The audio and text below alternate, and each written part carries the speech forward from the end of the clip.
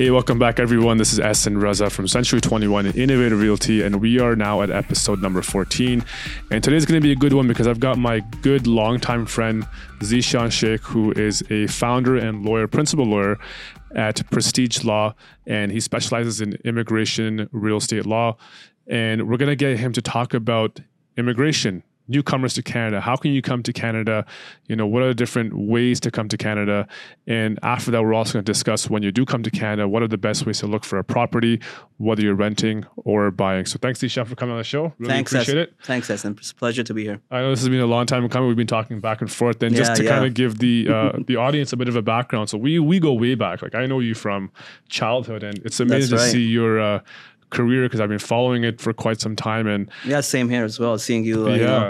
And I remember like 10 years ago when we both first got started, I was in real estate. I'd call you about real estate, and you'd call me and you'd tell me that you're doing your studying for your law exams and whatnot. And it's great to see where you are right now. Thanks, I appreciate that. So congrats on that. And it's good to see what you're doing and how you're informing the community, keeping them well aware of all the latest current events in the real estate market, and it's very informative. Thank you. Appreciate it, man. So before we get to all the technical questions, just want to kind of get a bit of a background about yourself. How did you get started in the industry, and what were some of the struggles that you went through? So you put me on the spot here, right? I wasn't expecting that, but okay.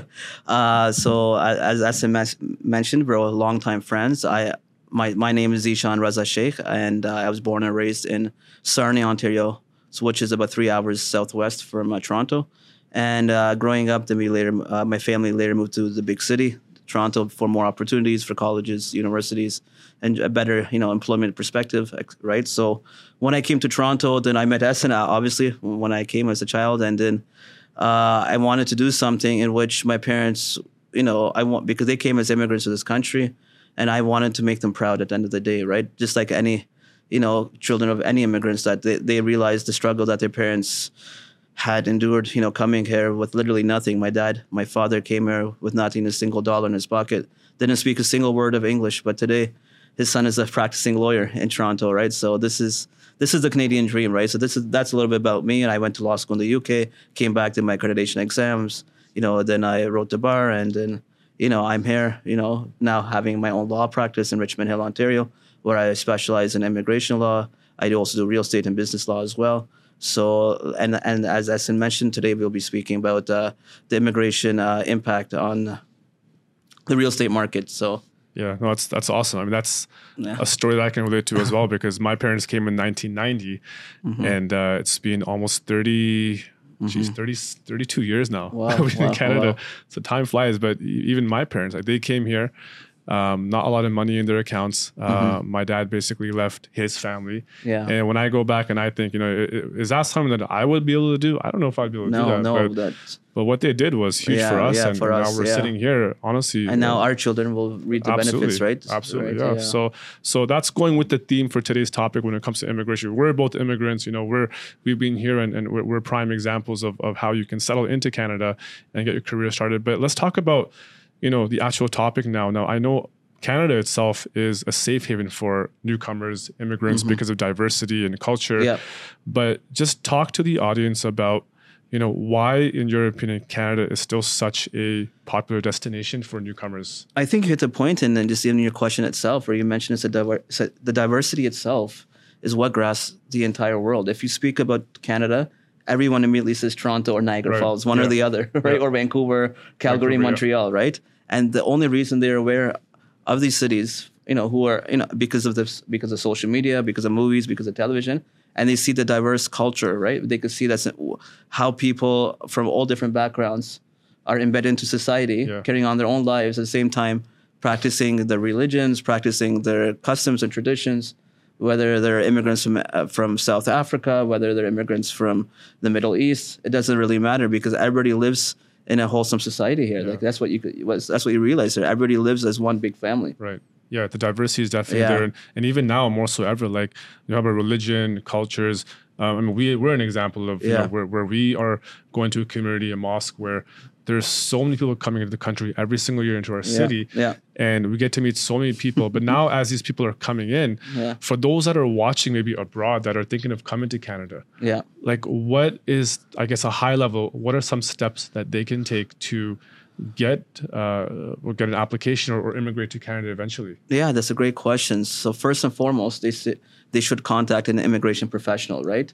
It's better to make sure that they contact someone who is licensed and registered with either the IRCC or with the Law Society, right?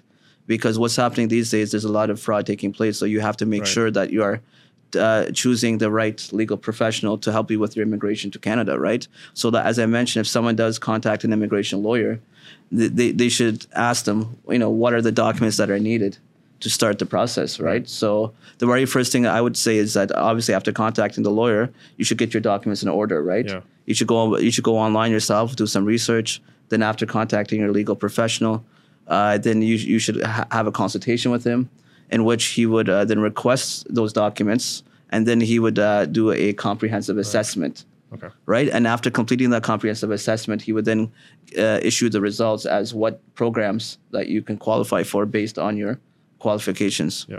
So for me, I'm learning because I don't know too much about the immigration system and how it works. But I've seen people, my friends come, they're either professionals or they're students.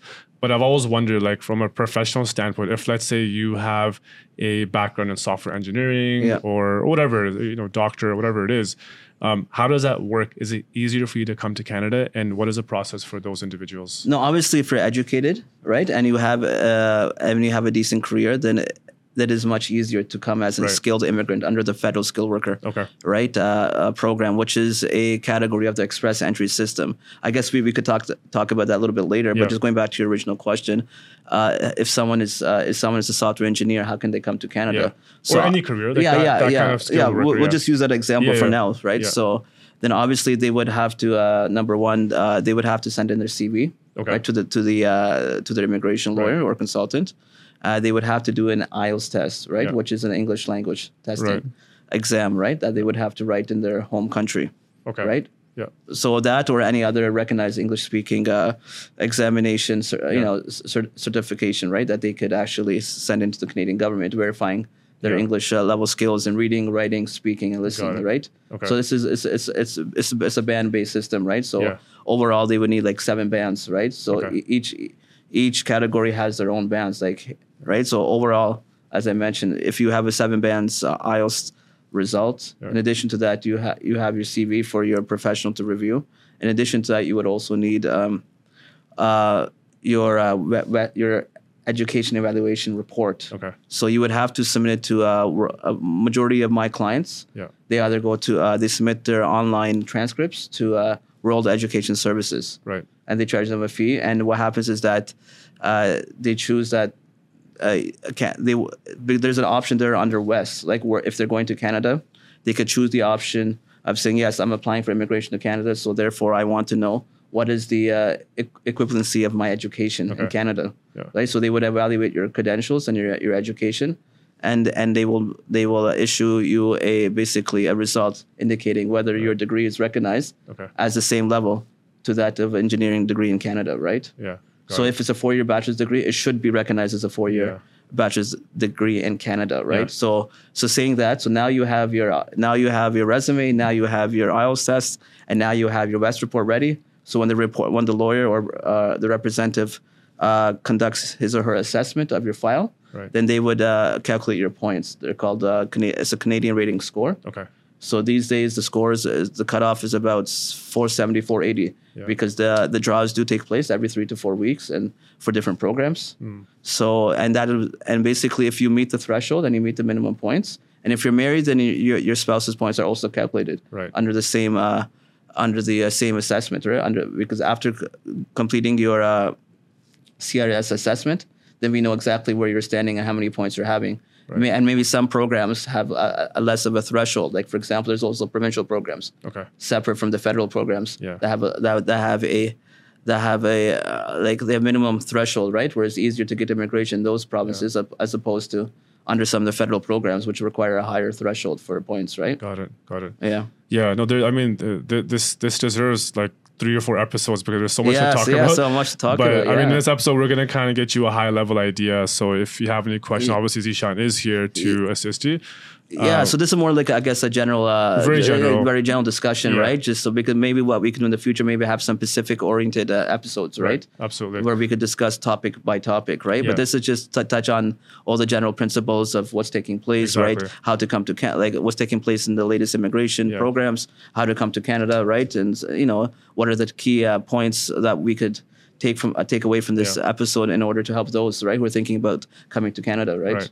So just taking to this question specifically now, okay, so now if somebody, let's say, is a software engineer, just use that example again, and they're thinking of coming to Canada, typically how long is that process going to take from start to finish from a time length perspective? So we'll go back to after the a legal representative completes their assessment, after calculating the points, what happens is that we create an express entry profile. Okay. So after creating a profile, we basically list all your qualifications, your background, your information, your family members, your spouse, your children, everything indicate with your, and their education as well. So after creating a profile, we submit this to a express entry pool. Okay. So this is like a lottery-based system, right? So the government, as I mentioned, every several weeks they do a draw. Right. And after completing the draw, if your name comes out, then if your name is chosen, then they send you an ITA, an invitation to apply. Okay. So once you receive an invitation to apply, that's like a pre-approval, right? Got it. That's my language. You're applying for a bank loan or something, and you get a pre-approval. That's basically is in simple terms, right? They say, look, we evaluated your credentials. We've seen what you have. Now, okay, you just stated what documents you have. Now they say actually submit the documents that you claim that you have. If you have an IELTS report saying that you have 7 bands overall, or if you say that you have an education that's recognized in Canada, then they should now submit all the proof that we need to show that you meet the necessary requirements, right? So so after you're getting the ITA, what happens is that you have to complete the entire application from A to Z, and then you submit that application, right? Okay. Into the pool, right? Yeah. So the pool, you submitted the original application. Now after you're getting your ITA, now you're submitting it directly to the federal government now, your application, right? To IRCC, right? I remember speaking mostly about the federal skilled worker program, right? There's also other programs like BMP and federal trade worker. Yeah. But the most common program is the federal especially without a job offer. Right now we're speaking without a job offer, right? Just based purely on skills. If someone's a software engineer in their home country, and they want to come to Canada, it's based on the fact that they have experience working as a professional software engineer. Right. So this is the best and most practical way to come to Canada is to apply under the express entry system, under the federal skilled worker program, right? Okay. And as I mentioned, so after receiving your invitation to apply, we fill out the formal application. Okay. And attaching all the documents, attaching the bank statements as well. You need to show proof of funds. Okay. Yeah. Right. So at least it needs to have that. I think it's about $23,000, right? Right. You need to show at least 3 to 4 months of a bank statement, right? Yeah. From the time that they issued you the ITA. Yeah. Right. That basically tells the government that you can afford to live here for several months for a few months while you get a job, right? Exactly, because they wouldn't want you to come to Canada without any money. And the reason is because they don't want you to ask for social assistance. Got it. That's the main reason, right? Yeah. So they wouldn't want you to request social assistance. So therefore, it's mandatory for you to have a minimum number of funds, right, before coming to Canada. So usually it's about $20,000, right, for a 4-month bank statement that you have to show, or 3 to 4 month bank statement that you have to show in your account. As long as you're able to provide all these documents, you're able to provide all your education certificates, your IELTS results, your WES reports, your an employment letter to show that you're currently working, right, and reference letters from your work to actually show you have the experience that you're claiming to have, right? Yeah. And you need to, and as I mentioned, your degree will be certified by WES as well, and you'll get, and when they have your employment letters and your reference letters from your past jobs as well as a software engineer, and that for them, they could then verify, right, that you are, whatever you're claiming, is true, and you are actually a software engineer working in your home country, and you have prior experience or present experience, and you wish to come to Canada based on these skills, right? And so would you say that's about a year or 6 months? You asked that question. So it's after submitting your application, it takes 3 to 4 months to get approved, right? Okay. So the ITA itself, the pool, as I mentioned, that you might have to wait, 3 to 4 months, right? Because it's a lottery-based system, right? So if you don't get selected in the first trial, it might be second, third, fourth, fifth, right? So you might have to wait 3 to 4 months. Like I had people who had submitted, some clients of mine who submitted their profile, and but they didn't receive their IT until 4 months later. Right.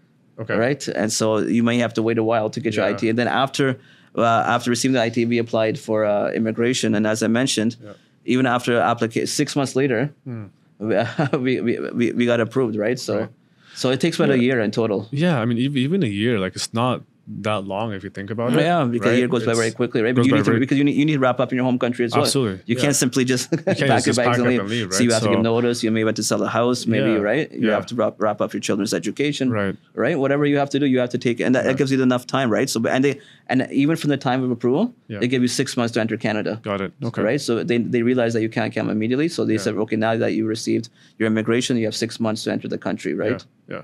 And so this is about the federal skilled worker program, and like you said, you don't need an offer letter in Canada yet. Yeah. Right? Yeah. If you want to apply under a different program, then obviously, and even if you have a job offer, that automatically gives you 600 points. Oh, okay. So your points are higher. Yes. That's a guaranteed immigration if you have a job offer, right? So job offer makes all the difference. And then you're also able to apply for different programs. As I mentioned, there's also other programs called provincial nominee programs. Yeah. So basically every province have their own unique provincial nominee programs in which they offer opportunities for immigrants to apply to their provinces to fill up any labor shortages or occupation demand categories, right? Yeah. And if you are able to obtain a job offer in any of these provinces, then you can apply directly to the province. Okay. Not even to the federal. Just the province itself. The province itself under the provincial nominee program. And then what happens is that if you're nominated, you take that nomination and you apply to IRCC for permanent residence. Got it. Okay. So what is an example of applying through a provincial nominee program? Who would apply for that, and why would they do that instead of the federal? Because as I mentioned, it's a lower threshold, right? In the federal, it's like about close to 400 points, right? I told you that the Canadian rating is called their CRS points, Canadian Rating Score. Okay. Typically you need close to 400 points, which is like the minimum threshold. Okay. So imagine when you have hundreds of thousands of people applying from across the world, you want to have as many points as possible, right? To be chosen in the pool, right? So obviously they will choose those who have the highest points, right? Yeah. As priority, right? So you may have to be waiting a while. So that's why people, instead of waiting, they apply. And there's no rule, hard and fast rule that says that you can only apply for one program. You can apply for multiple programs at one time. Oh, at the same time. Yeah, and then you withdraw your application if you get selected in any other programs. Just to increase your chances. Yes, exactly. So you can apply for a provincial nominee program, and you're asking for why would someone apply for a provincial nominee program? Because yes, if they have a job offer in that province, obviously, and they could get nominated even without a job offer if they have. If they have a work experience in an occupation and demand field, they could get nominated even without a job offer. Based on their points, right? Based on their previous education, based on their spouse's education, based on their work experience, right? And when they total these number of points and their age as well, right? Like the younger you are, the more points you increase, right? So more chances. If you want to do the assessment, that's how the assessment is done, right? For the points, to look at your age, education. Your English language test results, right? Your education, like I mentioned, and your work experience, right? So all these are calculated and it gives you a total number of points. Got it. So it's all encompassing, basically, of those total criteria, basically. So now just transitioning over into another program, which is the work permit. So now you have the work permit entry, or work permit application. This, I believe, is when somebody has a job offer. Is that correct? Yes, it is. So what happens? And what's the difference between that and the first? So basically, a work permit you cannot apply for in Canada unless you have a valid job offer first and foremost, right? Yeah. So say. To get a work permit, and that's technically true, but technically not true. If you're coming as a dependent, if you're coming as a dependent and your spouse has a work permit, you could also, if they have a closed work permit, you could apply for an open work permit based on their duration of their closed work permit. Right? So technically, yes, but one person needs to have a job offer in order to receive a work permit. Just to talk, what do you mean by open or closed work permit? Yeah, so I'll speak about that right now. So basically, and that relates to the first question. So. A work permit, so basically, this question I receive the most from clients from all over the world. They say, "How can I come to Canada on a work permit?" I basically say, well, number one, you need a job offer, right? So, and basically, and even to get a work permit in Canada, what has to be done to get a job offer, even the employer, even before the client receives a job, or the employer has to issue the job offer and apply to Service Canada for a labor market impact assessment. otherwise called the LMIA. Yeah. Right? If they apply for LMIA, if the employer applies for the LMIA on behalf of their employee and shows that the employee will have a positive impact on Canadian society, that by having them, they will be able to come and train others. Right? And then if the government is satisfied, they will issue either a neutral or a positive decision with regards to an LMIA. And if they issue a positive LMIA, then we take that LMIA, and then there's an LMIA number issued from Service Canada, and then we take that number and we apply and we apply for a work permit to IRCC for that employee. Right, and that job offer itself is a closed work permit, because an employer is hiring you for a specific job, for a specific time, and say, I'm hiring you, full time for this job. It's going to be a 1 year or 2 year contract, right?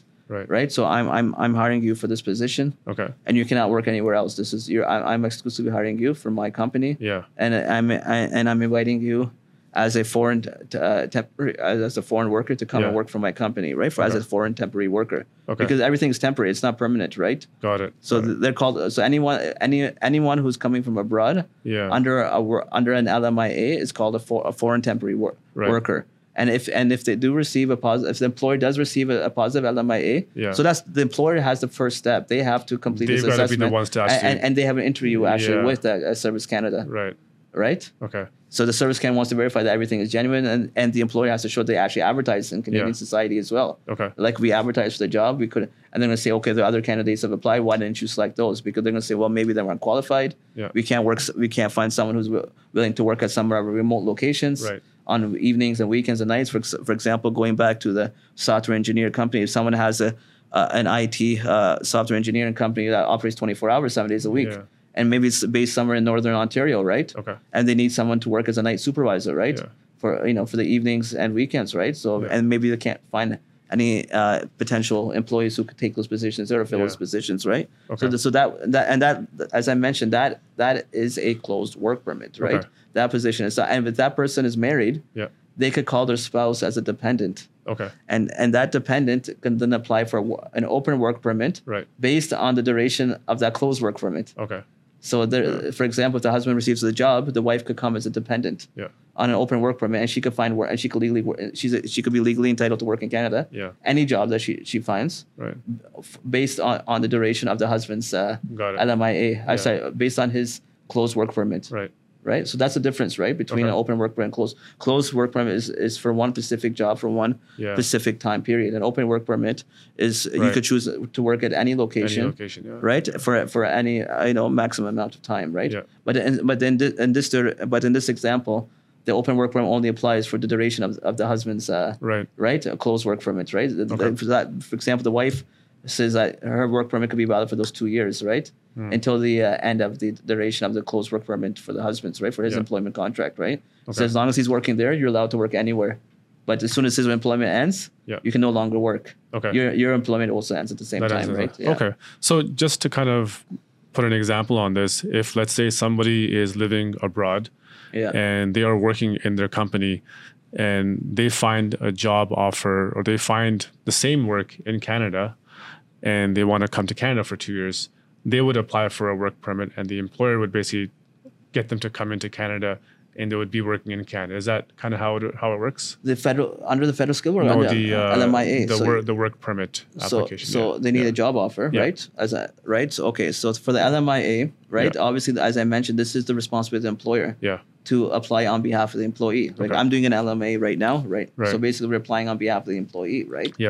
So is that what you're asking? Like no, what I'm asking is basically if let's say I'm working in the Middle East, and I want to come to Canada and I want to just get just live in Canada for 2 years and do the same job that I was doing there, I would apply for a work permit, right? Is that how it works? You can't apply directly for a work permit, right? As I mentioned, you need a job offer first, right? You need to have an approved LMIA, right? No, but what I'm saying is if let's say my company also operates in Canada. we could. There's also called the intra-company transfer as well, that's right? what I'm saying, There's other exemptions as well, right? They're called intra-company, and they could issue a work permit or even, let's go for another example, like flight attendants, right? People who are, traveling back and forth, basketball players, athletes, right?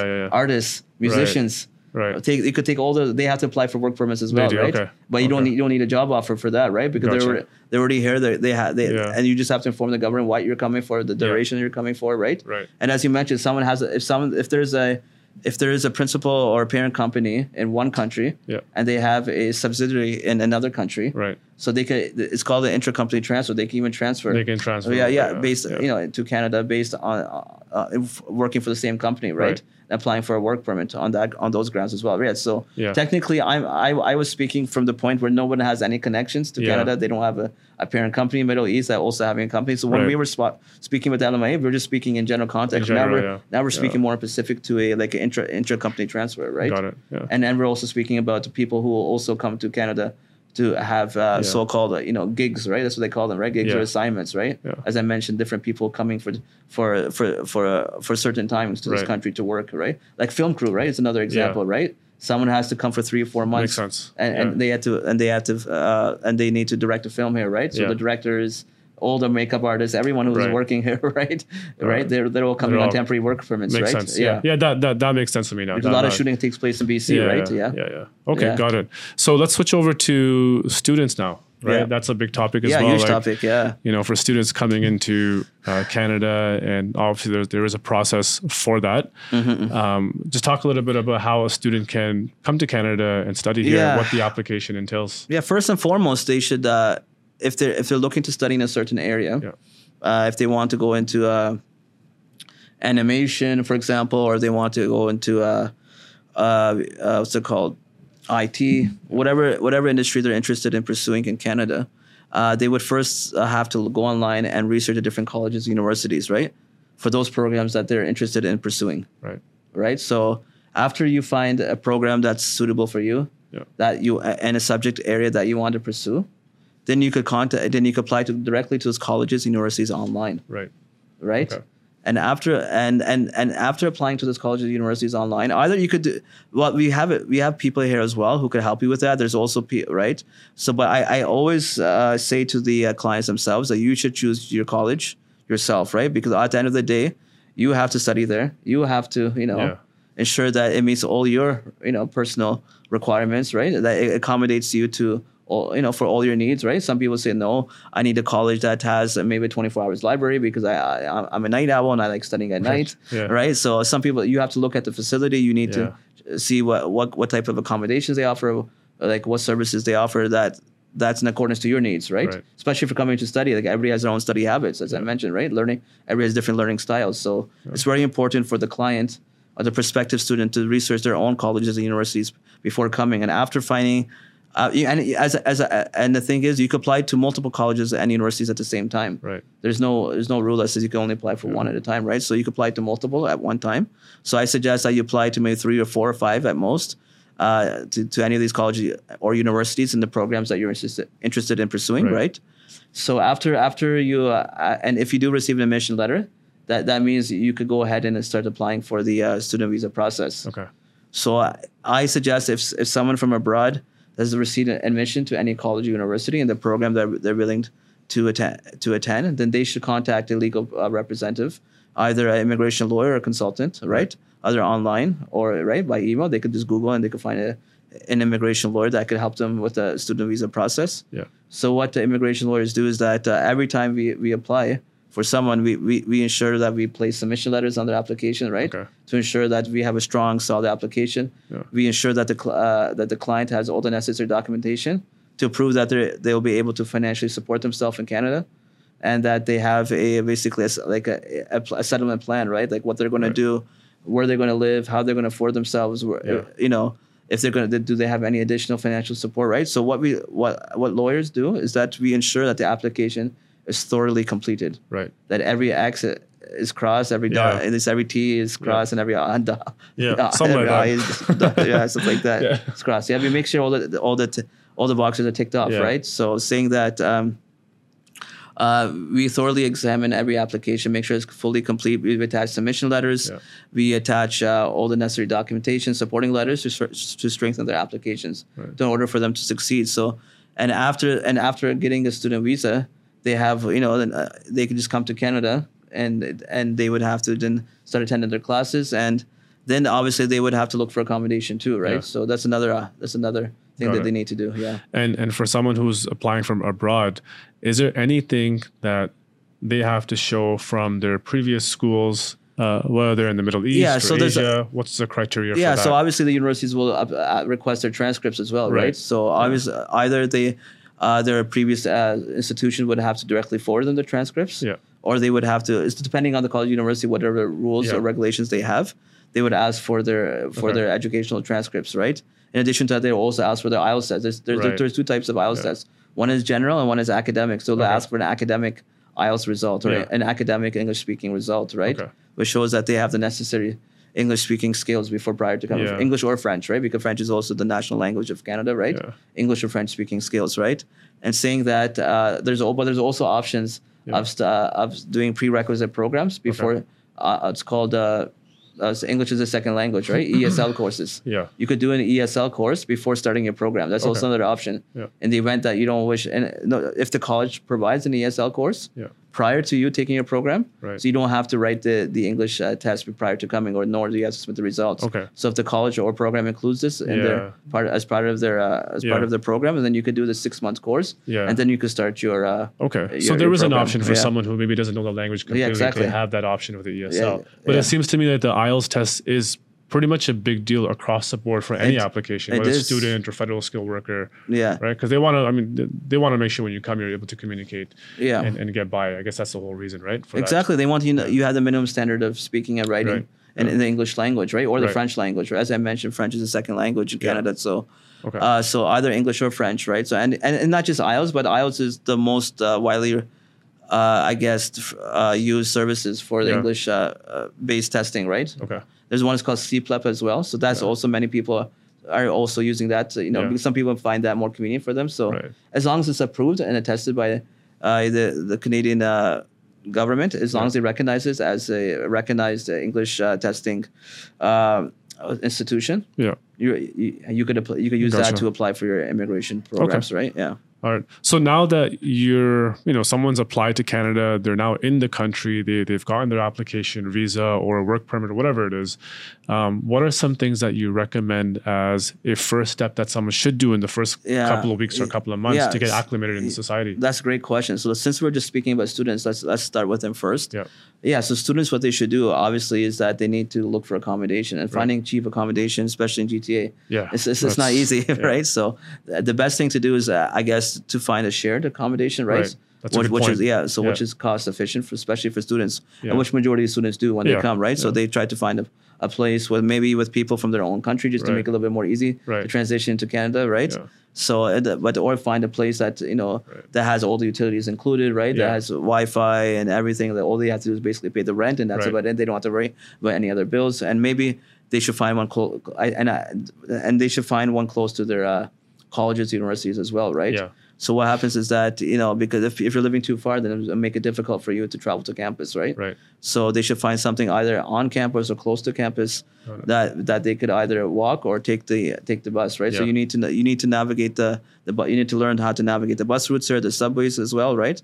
So everything is available online. It's actually very easy. So that's the best preparation you could do before coming to Canada. Is look where you're coming. This is my campus. This is their address. What is the nearest accommodation I can find, right, for an affordable pricing, right? That's a good point. Yes, and especially when it comes to other newcomers, right? So obviously, same thing. They would have to first and foremost find accommodation, right? So when most newcomers come to Canada, it's actually very expensive for them. So obviously, they're looking for maybe some short-term rentals until they find something suitable. We have Airbnb, or there's other private. There are many private leases available as well for temporary leases for 3 to 4 months. They could find something, have a temporary furnished accommodation, so they don't have to worry about getting furniture right away or something, right? They could find something that's suitable to their needs until they find something permanent, right? So obviously, they should scope out society. And I recommend that people take advantage of all the free social services available, right? There's a lot actually, which we don't know about, but there's so many resources out there, right? There are many resources offered by the federal government, right? So there's these resource centers that are available, right? To help people with resume coaching, right? Job interview skills, right? It's all free, by the way. Yeah, free by the way, 100%, right? They have English speaking language courses as well, right? And they have programs to help people to integrate into Canadian society, right?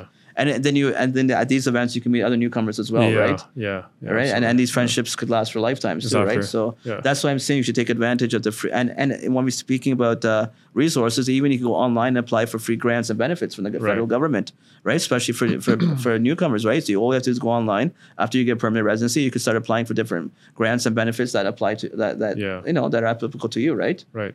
So they could get free money from the government. Wow. So that's what the best thing to, and not just provincial has different grants, right? Yeah. And the federal government has different grants as well, right? So they have to look at which grants that they're qualified for. Yeah.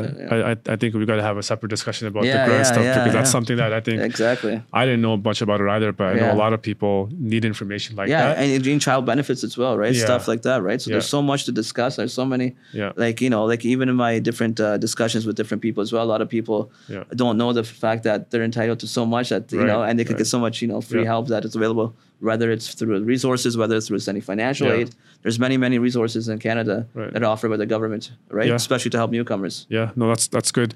And just to kind of talk about now the real estate side of things when it comes for new immigrants or people who have their permanent residency now in Canada, one of the toughest things that I find is, helping them find a rental accommodation that is cost effective because the rental market here is so expensive nowadays. But I think one piece of advice that I would give to someone who's new here, who is looking for accommodation, is that first property that you're going to get into doesn't have to be your dream property because right now you just want to get settled, right? You want to save your money. I think it's a massive mistake if you come to Canada and you're short on funds and you're going to rent out a very expensive property. Maybe rent out something that is not a 3-bedroom, but a 2-bedroom, right? Or a basement, right? Or a basement, just exactly. To start off, right? Just to start off. Like I mentioned, if you're coming alone in a shared accommodation, right? Shared accommodation. Like I had an example of a family who I just helped out recently purchase a home. And they were new to Canada. They have their PR. They lived in the basement for 6 months. It wasn't easy, but I think what it allowed them to do was to get settled at least. Yeah, it's a starting point. It's a starting point, exactly. Yeah, and then after a year or two, then they could reflect. See, we came to Canada. We started here, and now we're at a certain position. We have our own home. Exactly. We're having our own careers. Our kids are settled in school here. Right. We're functioning members of Canadian society. We're paying our taxes. And they're happy and they're satisfied living here, right? And everything is is good to go from there, right? Yeah, so they have nothing to worry about. It takes time initially. Everyone has to struggle initially coming here to any new place, right? If you move to any new country, any new place, a new city, right? You initially need to struggle and integrate. It's a struggle, right? And it was for us because I remember my parents when they came, the same thing, right? I remember when I was 4 or 5 years old, we lived maybe in like a 1-bedroom. There was no kitchen, there was no laundry, it was just a room. And I still remember those days, but to see my parents progress the way they did and provide us the opportunity, like that's there for everybody. But now just kind of going back on the purchasing side now, if you are new to Canada and you have your permanent residence, a lot of people think that you can't buy a property right away, but that's not true because you actually can. There are lenders out there now that do offer programs for newcomers to Canada at very competitive interest rates. And the key thing right now is to get the information because people don't have information, so they don't make decisions. But just understand that you can actually get into the market. And again, same thing. If it's your first property, it doesn't have to be the most expensive property. It can be just a starting point, a condo or like a 1 or 2 bedroom to kind of get into the Canadian property dream. And once you have that, you can obviously next 3 or 4 years, you can, upsize down the road. But those are some options that I would present to newcomers to Canada that are coming in and are trying to get acclimated to society. Definitely. That they should do everything they can, right? Be cost efficient. That's what I suggest, right? Exactly. Especially when coming in. Exactly. Like obviously, yes, it'll be difficult. You have to have the initial struggle. But I think as you mentioned, it's the progression, right? Right. That's the key word, right? So they will progress over time. Everybody does, right? Everybody flourishes over time, right? It'll take maybe 1 year or 2 years, but after a few years, they should be settled in and everything should be okay with that time. And like you hit the nail on the head, it does take a couple of years, but after a couple of years or 3 years, you will be acclimated into society. It just takes a little bit of time, get used to the cold as well. Which actually, when I talk to new immigrants, and I ask them like, how do you find the cold? And apparently they all love it for some reason. Yeah. So I don't know why, but I've been 3 years, but I still don't like the cold. So everyone loves taking selfies and sending videos to their cousins and families back home. We'll see how they feel after 5 years. But they're tired of it, especially driving in that, right? Yeah. So, but Zeesean, thanks for coming on, man. Really appreciate it. Before we end the show, we are going to hit you up with some more questions, which I didn't inform you about earlier on. So, kind of put you on the spot again. Just some more personal questions to kind of get some your personality out there. So, first question is, what is your favorite place to travel? Some place you haven't been before that you I haven't been. Yeah. I want to go to Banff and Calgary. As I said, in Alberta, right? Yeah. I've never been there. I've never been, but I'm really looking for because it's one of the most Canada's historical and magnificent sites to visit, especially as a tourist, right? And even I was born and brought up here, I never got an opportunity. And even I spent time in Alberta, I never got a chance to actually visit Banff. Unfortunately, right? So that's one of my I guess. It's on my wish list, right? Yeah, not bucket list, but hopefully. I went a couple years ago, and it's phenomenal. So definitely check it out. Yeah, in Banff, in Alberta, definitely. And I suggest others do that as well, right? Yeah, I heard it's absolutely gorgeous, right? So everyone should check that out. Perfect. What's the best piece of advice someone has given you that resonates till today? Never give up. Honestly speaking, I had to struggle myself, because I similar to you, I came from a family not very financially, secure, right? Growing up, and I had to see my parents work day and night, and then even for me, when I had to go to study, and I didn't have all the best resources, but I literally, I never had to give it. I never gave up, even though I was finding many difficulties, I was having so many issues, right? But at the end of the day, I struggled, and I was determined to find success, and then I was able to finally reach a success. No, I've watched you up close and personal. I've seen your journey. Trust me, we've talked over the years. And I've seen that struggle, and to see where you are now, I really applaud you. So and congrats. like I said, thanks. I worked very hard, and then I'm a prime example of the Canadian dream, right? It's like people ask why do they come to Canada, because they could give their children a better future, right? The second and third generation, right? So I said, our parents, they did the initial struggle. And then they were able to, help me become a successful lawyer. And then now I could do the same for my children, right? Exactly. And that's one thing that you've never taken for granted. So congrats on that. Thank you. Thanks so much, guys, for joining us. If you like the content that we're putting out, just like, share, and subscribe to the channel. And we'll have Zeesean's contact information below as well. For me personally, when I'm applying for forms, I don't like doing it on myself because I'm not good at it. So highly recommend that you use an immigration lawyer like Zeesean, because you want to make sure that whatever documents you do submit get done properly, or else you're going to be backlogged again. So one thing, it's not only about documents, but explanation letters. Why? Because we're missing certain things. We have to navigate these complex issues very carefully and very thoroughly, and we need to satisfy and convince IRCC that this person is the right person for this program. In spite of the fact that they're not meeting all the requirements, we still have to satisfy them, right? So with a lawyer like Zeesean, you can be rest assured that you're going to be taken care of properly, and I'm sure you guys will have a great experience. Thanks so much, guys, and we'll see you in the next episode.